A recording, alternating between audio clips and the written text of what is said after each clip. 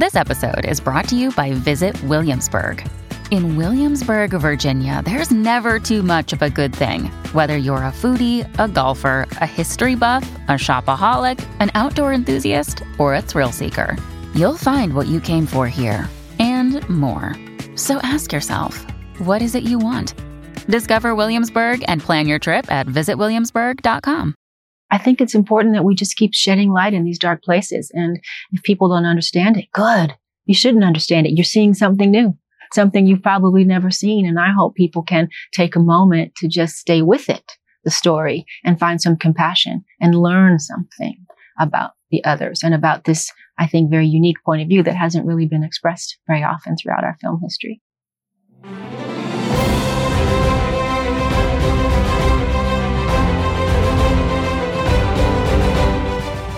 Hello, and welcome to The Awardists from Entertainment Weekly, taking you inside this year's top contenders for the Oscars and more of the industry's biggest awards. I'm Clarissa Cruz, EW's executive editor. I'm joined, as always, by my co-host, Josh Rothkopf, EW's senior movies editor. Hi, Josh. Hey, how you doing? I'm good. Today, we're going to be talking about the Best Director race. I think there's so many good ones to talk about. Who are you liking this year, Josh? Oh, there are so many. I mean, the one that jumps to mind for me, just as a personal favorite, is Paul Thomas Anderson, whose Licorice Pizza, I think, is it's both one of his warmest films and I think one of his most ambitious films. Warm in the sense that it's nostalgic to a degree, and it's about growing up in the Valley in the early 70s as he himself did. I think these characters are slightly older than he was, but it feels just as romantic as something like Phantom Thread did. It's just a really beautiful coming of age story.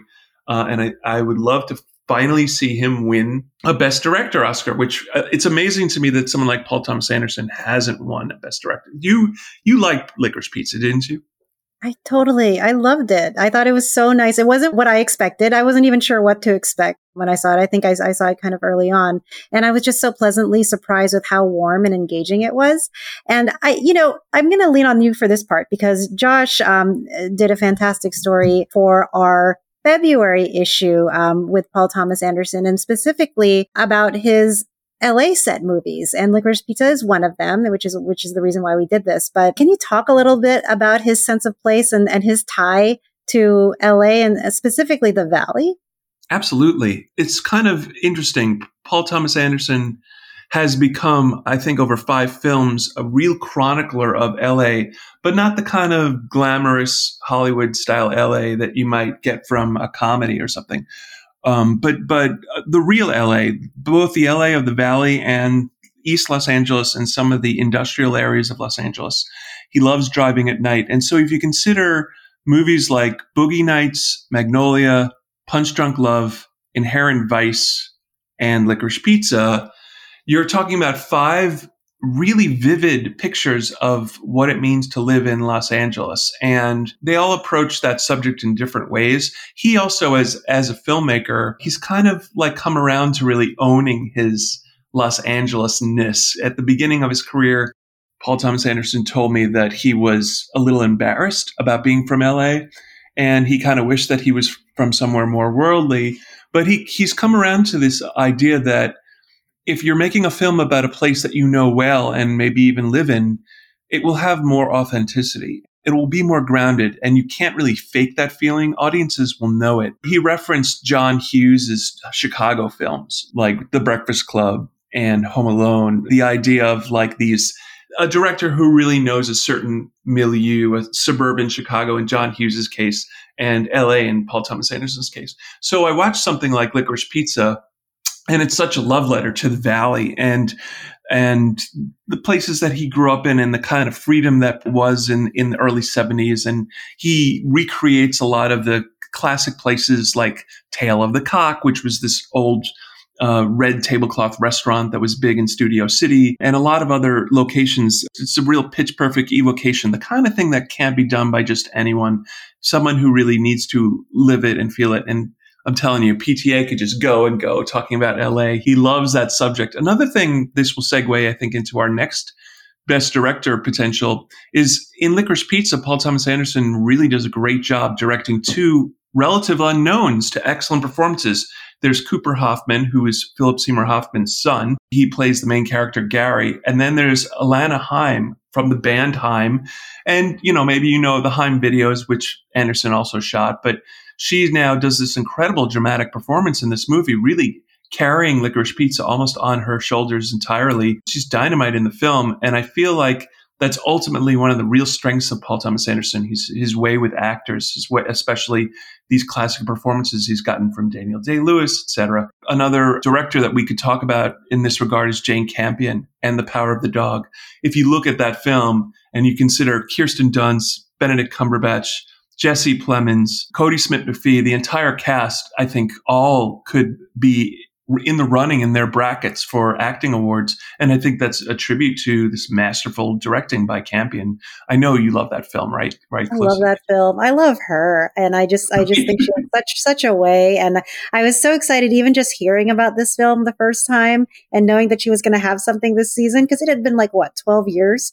12 years since she made a film, yeah. Yeah, so she definitely picks her projects, and I love the piano and was so excited to see what this was. And then when I finally saw it, I was like, man, this is just a masterwork. And the performances that she's gotten out of every single one of those actors are career bests, I think. And so I think she's a front runner in this race. I think she'll do really well. I mean, it's just one of those movies that, from the performances to the look of it to just the way that she treated the material, I think was such an original touch and so her. And if that's not something that makes a Best Director, I don't know what is.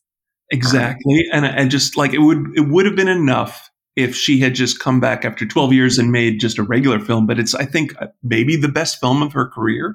I mean, it's really that good. And the command of the visual language and the performances and just the arc of the storytelling and the way that film kind of makes so many turns. We're not going to spoil it for you, but it's just only a master filmmaker like Campion could have made it. And I think that we should mention a few more of these contenders. Another one in terms of filmmaking command, but maybe in a slightly different way, I would say, is Denis Villeneuve and Dune. Dune, I think, at least for me, was the first time I felt I was really back at the movies.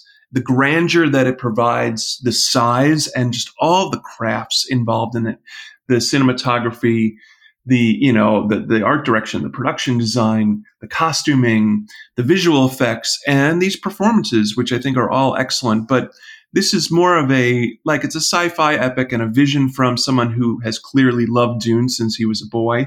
And I think that will make him recognized in this bracket. I think Hollywood wants to recognize this huge gamble, which paid off both artistically and commercially. It's one of the biggest films of the year. I think it probably is the biggest box office grosser of the year among the films that are seriously being considered for Oscars.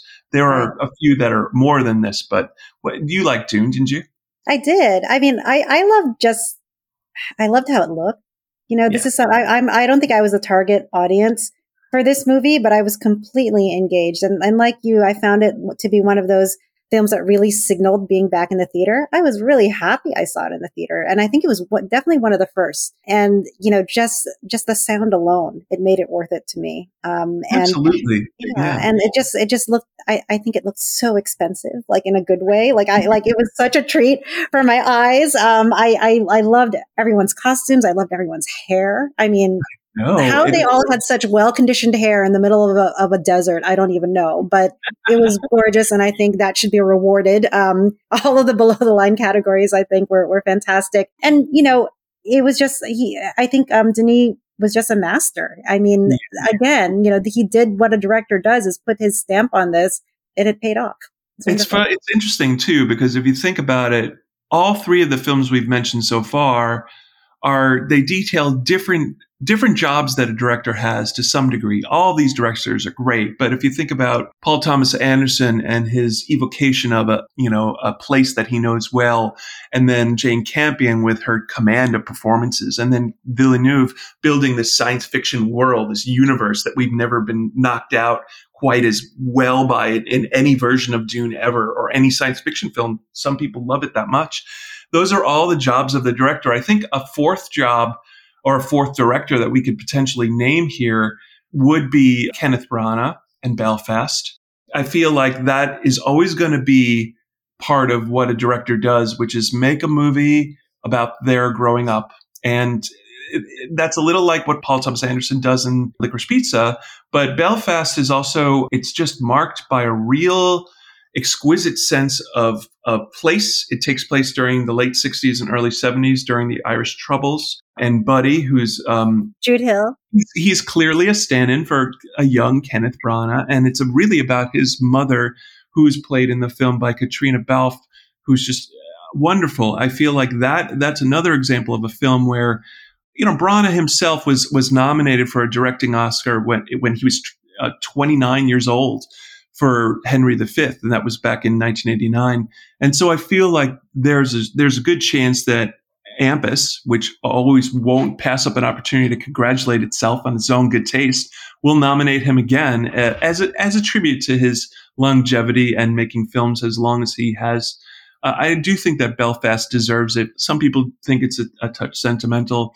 I was knocked out by it, and it really has some very strong performances in it, which might be undeniable. Overall, I think Leah Greenblatt, our chief critic, said it beautifully to me, that it's the least troubled movie about the Troubles. I think that's fair.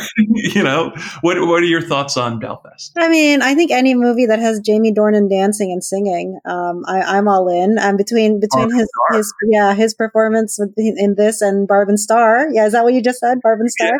Yeah. That was one of my favorites, and so to see him sort of singing and dancing again, I loved it. But seriously, it's definitely one of those movies that I could see what people are responding to. It has so much heart. It's very emotional. It's very pretty to look at. I can see how it's the whole package. But I do have other favorites. And the one, and you know this, I've been talking it up probably this whole season. One of my favorite movies is Lost Daughter.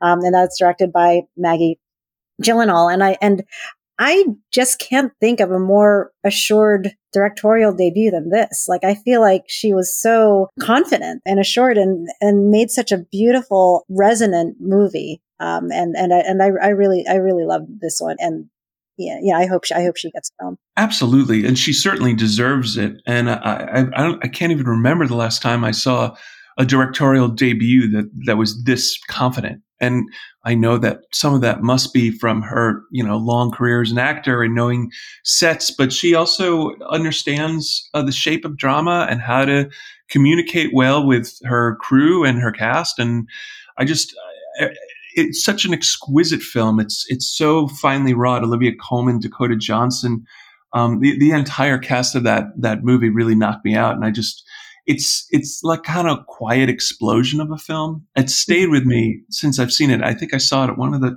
fall film festivals. I used to live I used to be neighbors with Maggie and Pete in Brooklyn Heights. I miss it. We used to run into that them. Fabulous apartment that I saw of hers. Yes. Yeah. The movie, I think it's sort of a meditation on motherhood. And so I found it super engaging in that way. I mean, I have 2 kids and the things that she explores in that movie are things that I don't often see on screen. So sort of like that ambivalence about motherhood and being torn between the different roles in your life and the sort of mundane nature, but also horror of caring for children on a daily basis. And it's all things that I think were really resonant about that movie. But also I felt like she brought her own personal experience into the telling of that tale. And I think in that way, it was, like you said, sort of this quietly explosive movie and kind of subversive in the way that it treated this ambivalence on screen. I would agree with all that. And I feel like the subject, like you say, that it's a very tricky one, this idea of like someone who is perhaps an unnatural mother, someone who's not, I don't think I'm spoiling anything here, but it's also worth noting how well Gyllenhaal is modulating between eras and periods of time, where she has a story that's taking place during the present time in the film with Olivia Colman, and then she toggles backwards to flashbacks with a younger Olivia Colman played by Jessie Buckley, And that's, just the wedding those two halves together, weaving really them together. It's done with such a subtlety, a lot of sophistication in that film. I love all of the performances in it, and it's really great filmmaking. And if we're going to really be sincere about trying to promote and recognize the work of different kinds of directors, we should have more women directors. We should have more first-time directors. We should have directors of all different shapes and sizes and colors. And I really feel like Maggie Gyllenhaal deserves that recognition. Well, speaking of actors turned directors, there are a bunch this season. And I'm thinking of our guest today, Halle Berry, who has her directorial debut with Bruised, and also Rebecca Hall, who directed Passing, which is another movie that is figuring a lot in the awards conversation.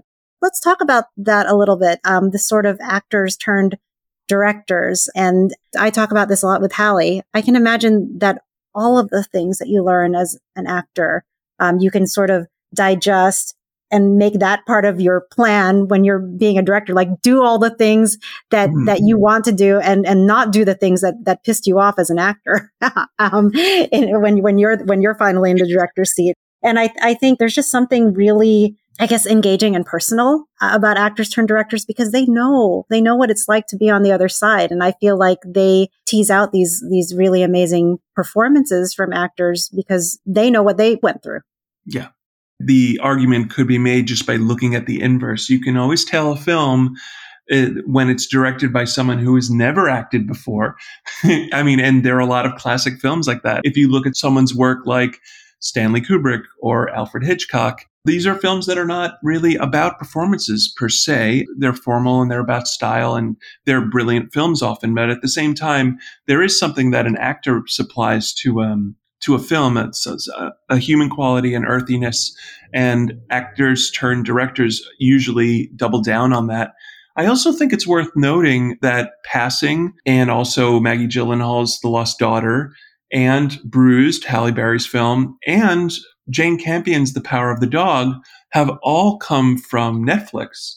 And without trying to sound like too much of an ad for Netflix, I will say that is worth saluting, that they are finding a way to have 4 women directors tell their stories and tell them in a way that's true to their visions and not really mussed with.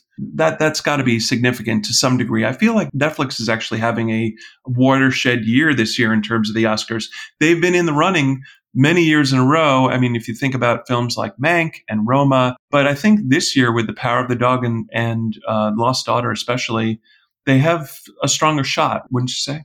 Yeah, it's interesting. I mean, I'm talking about like before times, and I just remember, maybe this is why that memory is so clear, but I remember leaving the Oscars in 2019 and just sort of someone was making, it looked like an industry person. You never know. I guess we're all industry people if we're at the Oscars, but was making a joke about how, Netflix gave a run for her money, but when the actual winners were announced, they came up empty handed. And I think this year, like you said, it really is a watershed year. And it's for Netflix and for streamers. There's always been that sort of back and forth between the studio productions and the streamers. And I think the tide is starting to shift a little bit because people are getting their entertainment in different ways and less and less so at the theater. So I think that sort of stranglehold that studios had on awards, I think is loosening.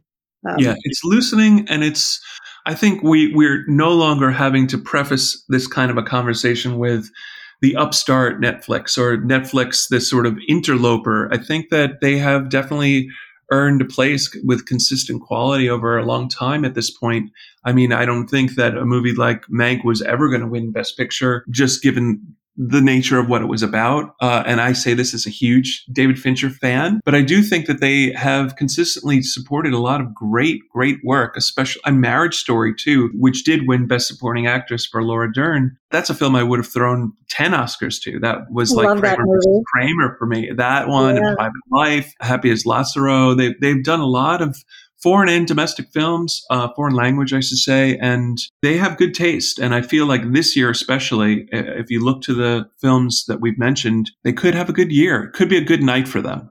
Yeah. I mean, the other streamers too. I mean, Amazon has Being of the Ricardos, Underbar. I think the love is being spread around a little more this year. The love is being spread around, and also I think it does feel like a more traditional Oscar year in the set, and I think we've talked about this in the past too. But this idea that as opposed to last year, which was really indie centric, if you think about films like Promising Young Woman and Minari and Nomadland, this year you have more of a traditional spread of kinds of films. So all the films we've mentioned, The Power of the Dog, but also something like West Side Story or Dune, which is Warner Brothers. Gigantic films and small films, indie films and films made by thousands of people. The quality has, happened in all those different spheres, and it really is an embarrassment of riches this year.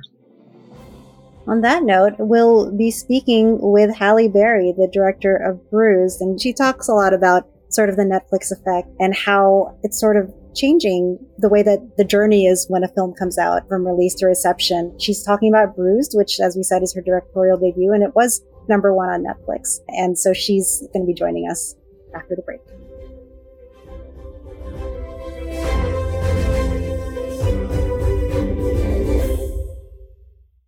Another day is here, and you're ready for it. What to wear? Check. Breakfast, lunch, and dinner? Check. Planning for what's next and how to save for it? That's where Bank of America can help. For your financial to-dos, Bank of America has experts ready to help get you closer to your goals. Get started at one of our local financial centers or 24/7 in our mobile banking app. Find a location near you at bankofamerica.com/talktous. What would you like the power to do? Mobile banking requires downloading the app and is only available for select devices. Message and data rates may apply. Bank of America N.A., member FDIC.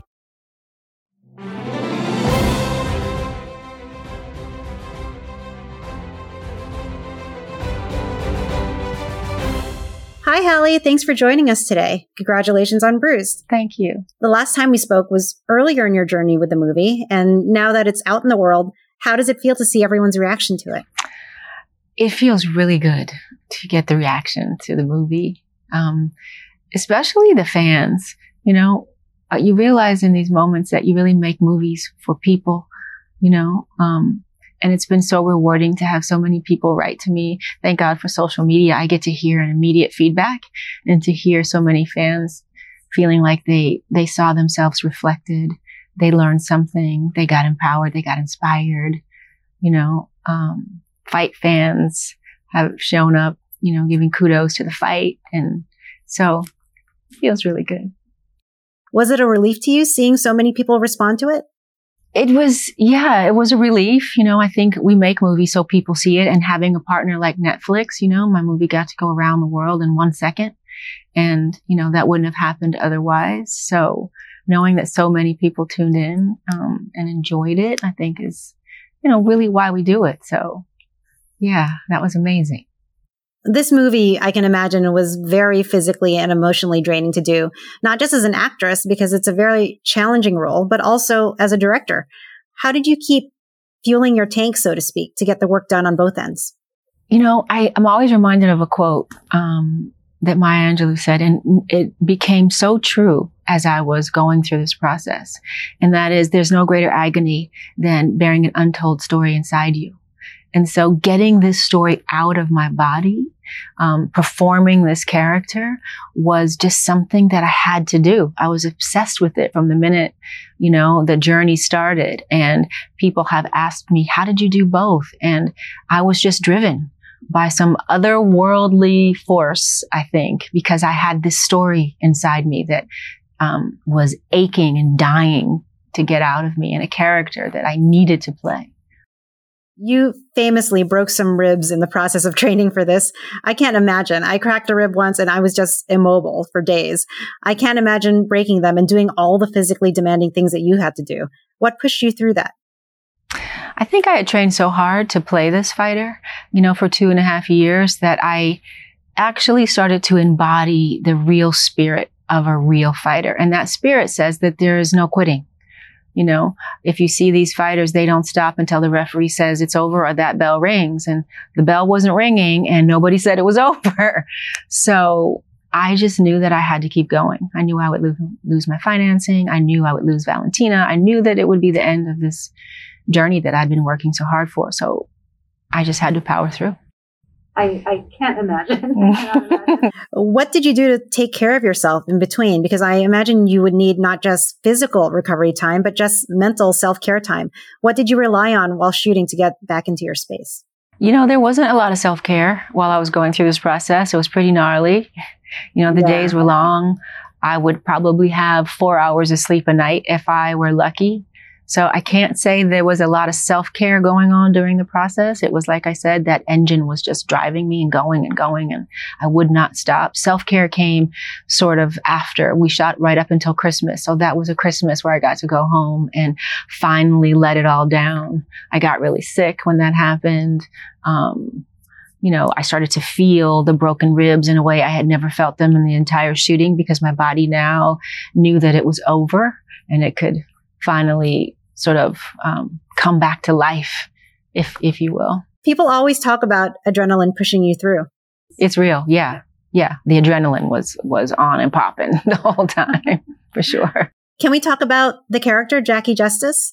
When we first meet her in the movie, her past is a bit mysterious, and you sort of have to unravel what happened or what brought her to the place where she's at. Can you speak a little bit about her backstory and the essence of her character?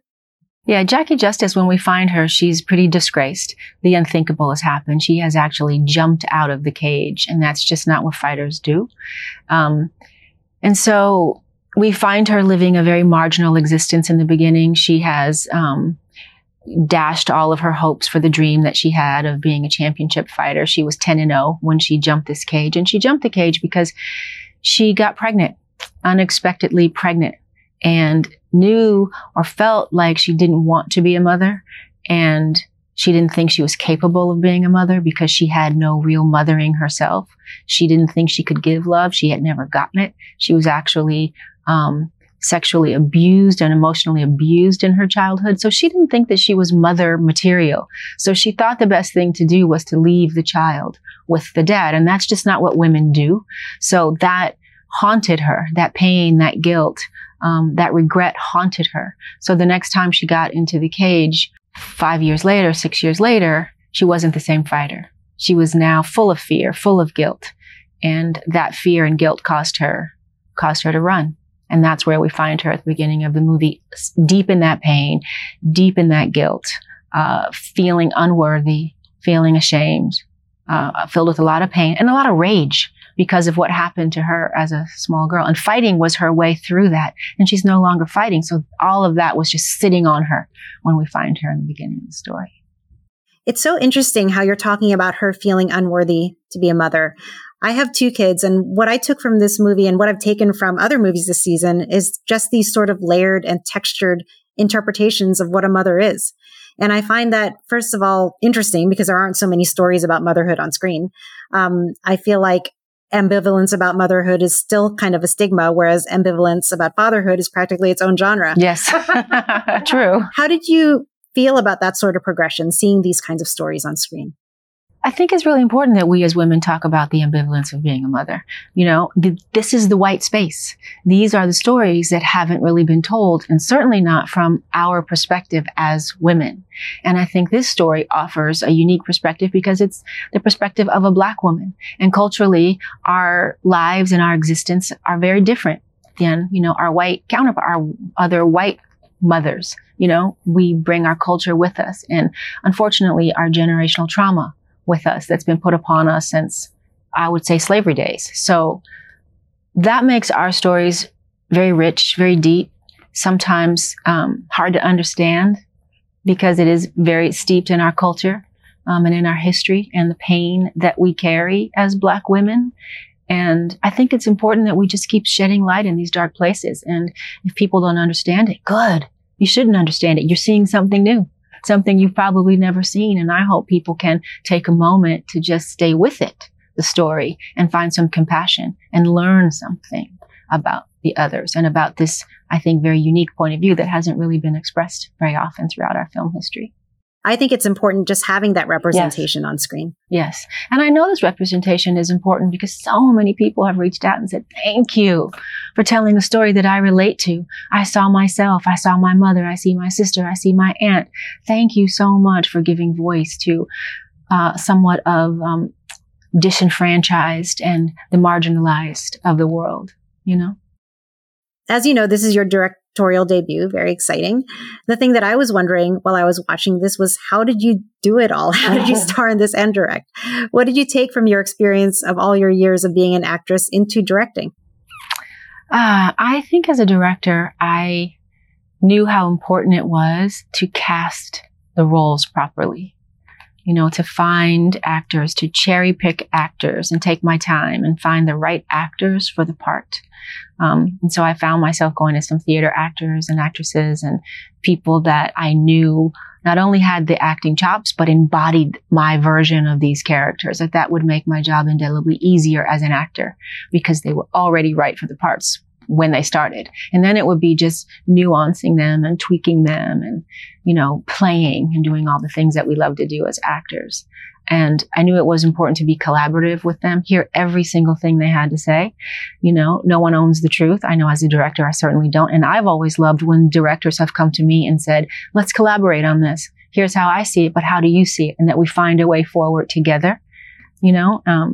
So I made sure that I did that with the actors and created a safe space and a camaraderie and a freedom for them to perform.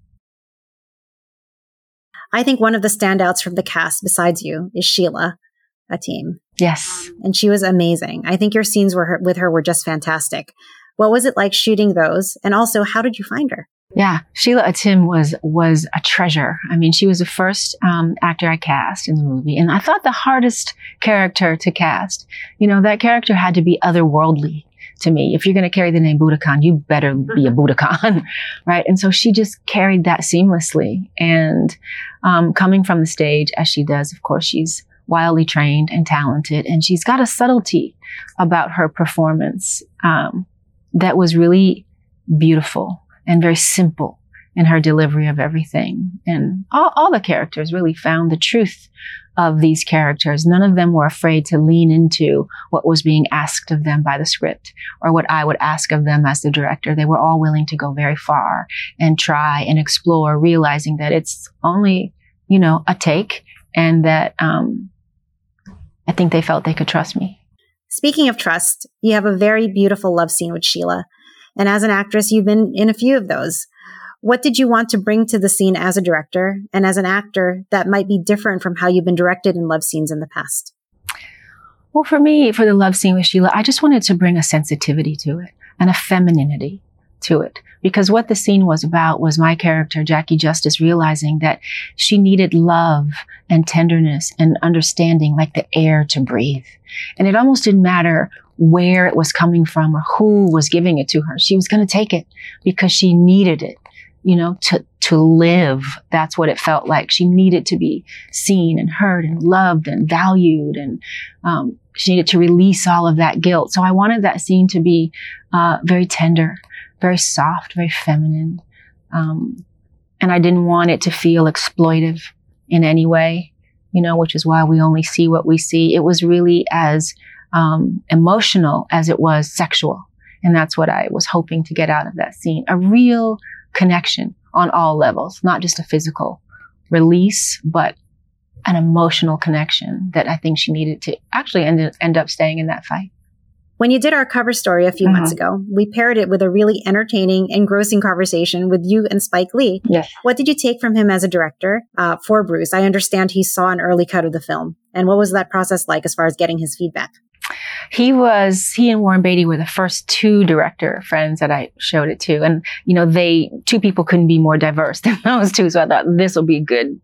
And they both really loved it. And they both affirmed me. And Spike said, "Oh my God, you're a filmmaker. You're a natural. I hope you're going to make more film." And like to hear Spike has been a mentor of mine. He was directed me in my very first film. So to hear someone I so wildly respect who has been in this business for so long affirm me that way and tell me I did good was huge. I felt like, okay, I've already won. Spike Lee and both Warren said, you know, well done. So it was a really good, really good feeling for sure. I knew we learned a lot of what Spike's response was, but I didn't know about Warren. Did he have any specific notes to help you out? Yeah, Warren kind of said the same thing. He was just, I think, didn't know what to expect from me as a filmmaker.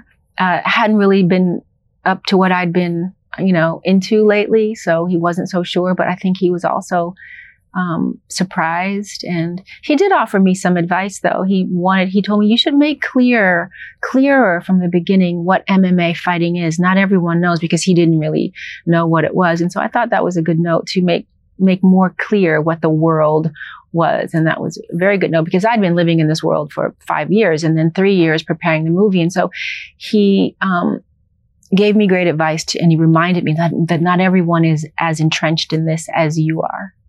As this is the Awardist podcast, I was wondering if there are other performances or films that you've been admiring or enjoying this season. Unfortunately, I've been on this press tour. I haven't got my eye surgery done, so I'm hoping to spend the holidays really digging in. But I can tell you the things that I'm very excited to see. I'm excited to see West Side Story. I'm excited to see Lost Daughter. Maggie Gyllenhaal is someone I wildly respect. I did a movie with her dad, Stephen Gyllenhaal, when I was very young. I'm looking forward to that. I'm looking forward to Passing. I was on an interview panel with Rebecca Hall. And I'm very excited to see what they did. I want to see The Harder They Fall. I mean, I want to see everything. Honestly, I want to see Tick, Tick, Boom. I just want to go after, in a couple days and just get my popcorn with my kids and enjoy Christmas and just watch. There's so many movies out this year. So I just want to watch them all. I'm excited. And there's so many women and female directors and stories written by women, starring great women. I'm excited. I'm excited for that. Is there anyone on your own team that you would want to shout out? I want to thank my entire crew. This movie was made on a very small budget, and my entire crew got asked to go above and beyond what they could even imagine they'd be asked to do on a daily basis. And I have to say, I had people that would take a bullet for me. They were ride or dies for me. And the crew, my crew, and the actors too, they were ride or dies. They were there in full support, and I will forever be grateful. You only get to have a debut once, and they all made it as special as I would ever hope it to be. So I would thank every single one of them, actually. Thanks, Halle, for stopping by. Bruised is currently on Netflix. And that's it for this episode of The Awardist. If you liked what you heard, subscribe, rate the podcast, and leave us an award-winning review on Apple Podcasts. To keep the conversation with us going, follow Entertainment Weekly on all socials at EW on Twitter and Entertainment Weekly everywhere else. You can also tag us at Clarissa NYC1 and Josh Rothkopf. We'll see you next week. This episode of the Awardist podcast is hosted by Clarissa Cruz and Josh Rothkopf, produced by Chanel Johnson and Sammy Junio, executive produced by Shayna Krochmal, edited and mixed by Sammy Junio and Lauren Klein. Full episode transcripts are available at EW.com. Thanks for listening.